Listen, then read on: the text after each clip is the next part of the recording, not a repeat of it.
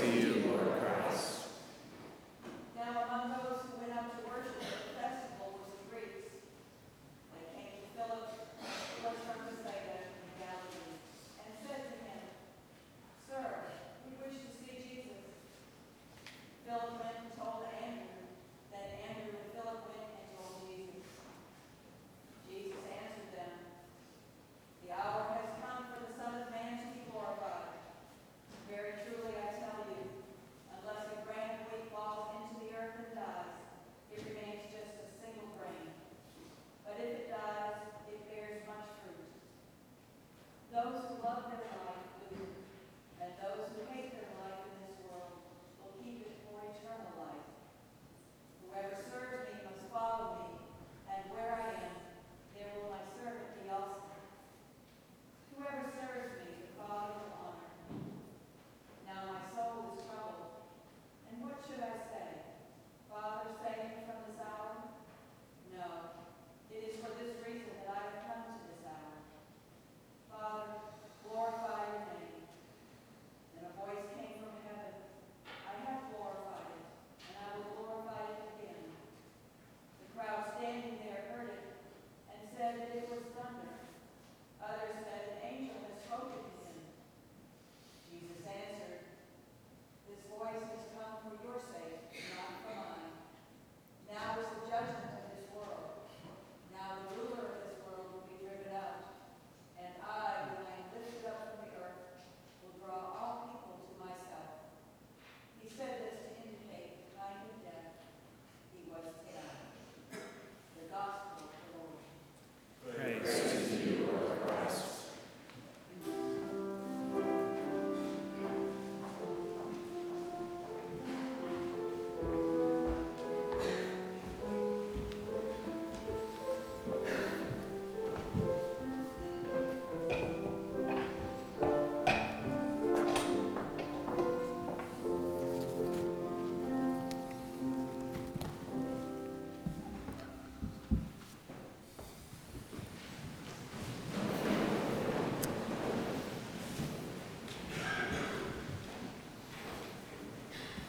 Today's gospel, these Greeks are seeking out the disciples because they want to know about Jesus. They want to meet God, the person that we have come to know as God, and they want to find something more in life. They're seeking something, which is why I think we all are here.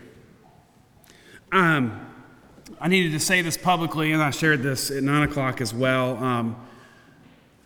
Whenever you think you've got a great idea, there's always these kind of consequences and a double-edged sword. So I need to tell you all about the Pew to 10K.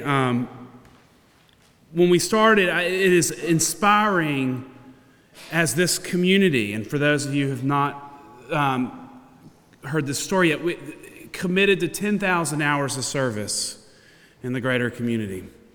And it's remarkable and inspiring to see where people are serving as they begin to share their commitment. And we crossed 1,600 this week in hours that this community has served. And I believe in service. I believe that it's important for us to, if we can, to be pushed out of our comfort zone and to walk with other people and to share and to learn and to see God breaking through in this world. And so I'm grateful for all that everybody is doing around this place, and yet I found myself wondering, what about all of those who give so much time to St. Stephen's that they don't have the flexibility to serve, whether it's setting up the altar on Saturdays or Sunday mornings, or singing in the choir, or teaching our youth, or answering the phone during the week. If you have given a lot of your time to this place and not been able to serve, thank you. You are cultivating an environment. You're part of making this place special, that making St. Stephen's the inspiring place it is, and I need to acknowledge that. Your work is important, even if the numbers are not tallied on the little clock that is out there. And if you're finding yourself so consumed with life and the fullness and heaviness of life that it's all that you can do just to get here on a Sunday morning or evening, and volunteering or serving is too much to ask, please know that I'm glad that you're here. And whether today is the first time through the doors or the thousandth time through the doors, showing up is significant. And you're making this place the special place that it is. But all of us are here, I think, for the same reason. We want to encounter God. We want to know God more fully.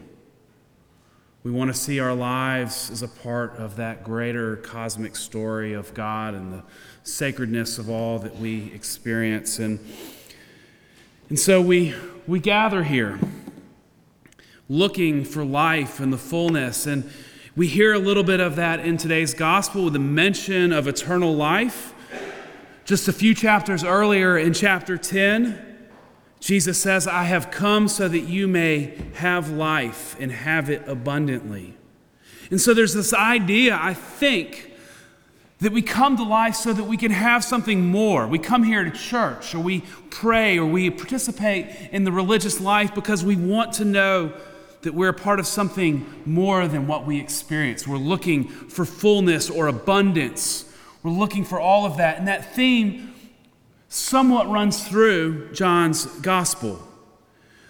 The first time there are a few words in today's reading that are significant, and then I think can give us shed a little light into what this abundance really is.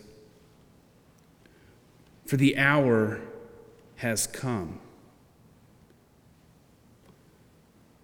It's pointing to a point that something in today's gospel is different.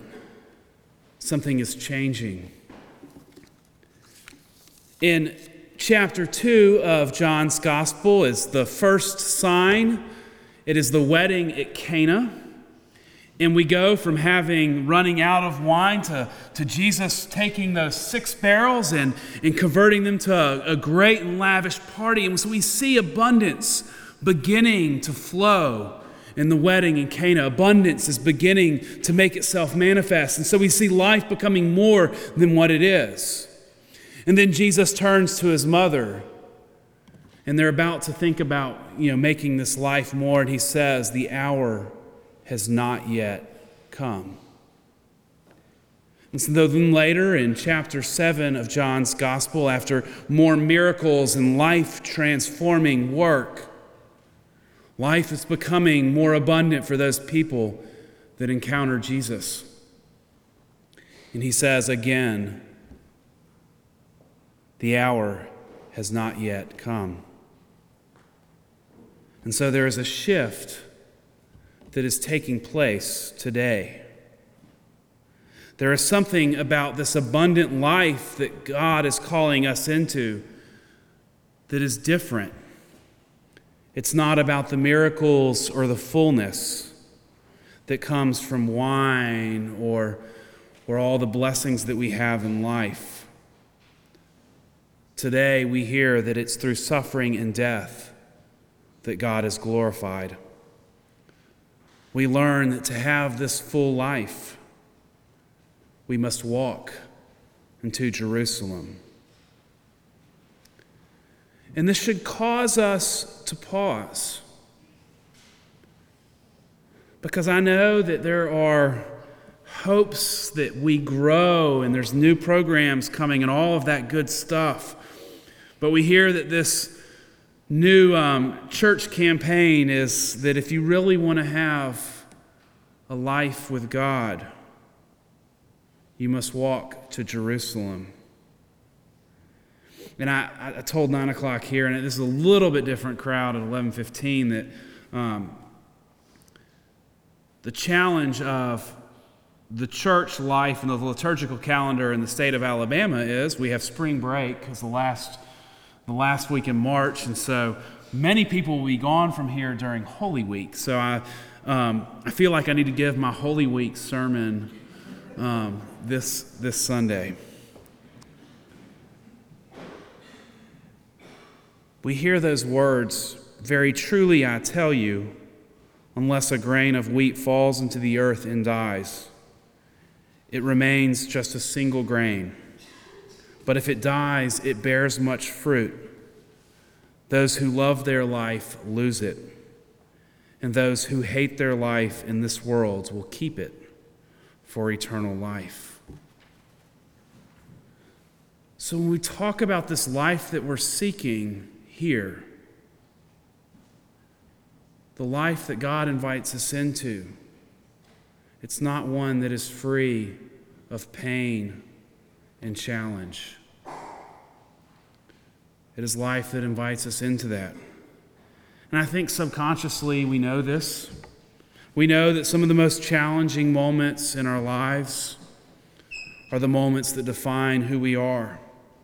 When we have lost something, a child or a parent, or our livelihood, or a friendship.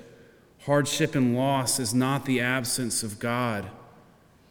It is when we experience sometimes the fullness of God. I gathered last night and I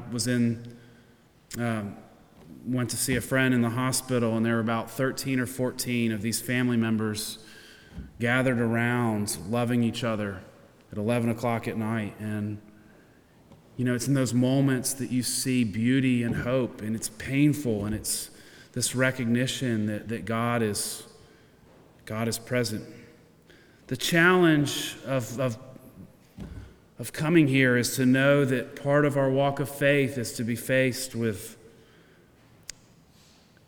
the journey to Jerusalem. Bishop Lee of Chicago has this saying that, as Christians, we don't sign our name with a smiley face. We sign it with a cross. And so it's painful to acknowledge that part of our practice of being faithful is to ask, what has to die for us to have eternal life? And so as I look inwardly into who I am, I wonder, what are these things that I hold on to? Is it power or control or confidence or ego?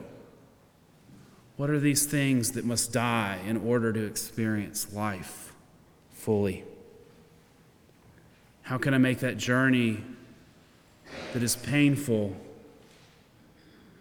and not see the fullness of life abundant, but instead a journey into Jerusalem where we find God present and breaking through? I think that's the challenge that we are invited into this Lent. In order to experience what you are to come to experience at Easter, we have to experience that journey that begins on Palm Sunday. A journey where the poor and the hungry are laying down all that they have for Jesus to walk across.